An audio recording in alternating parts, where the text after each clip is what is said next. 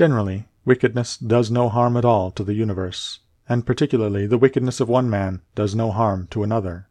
It is only harmful to him who has it in his power to be released from it as soon as he shall choose.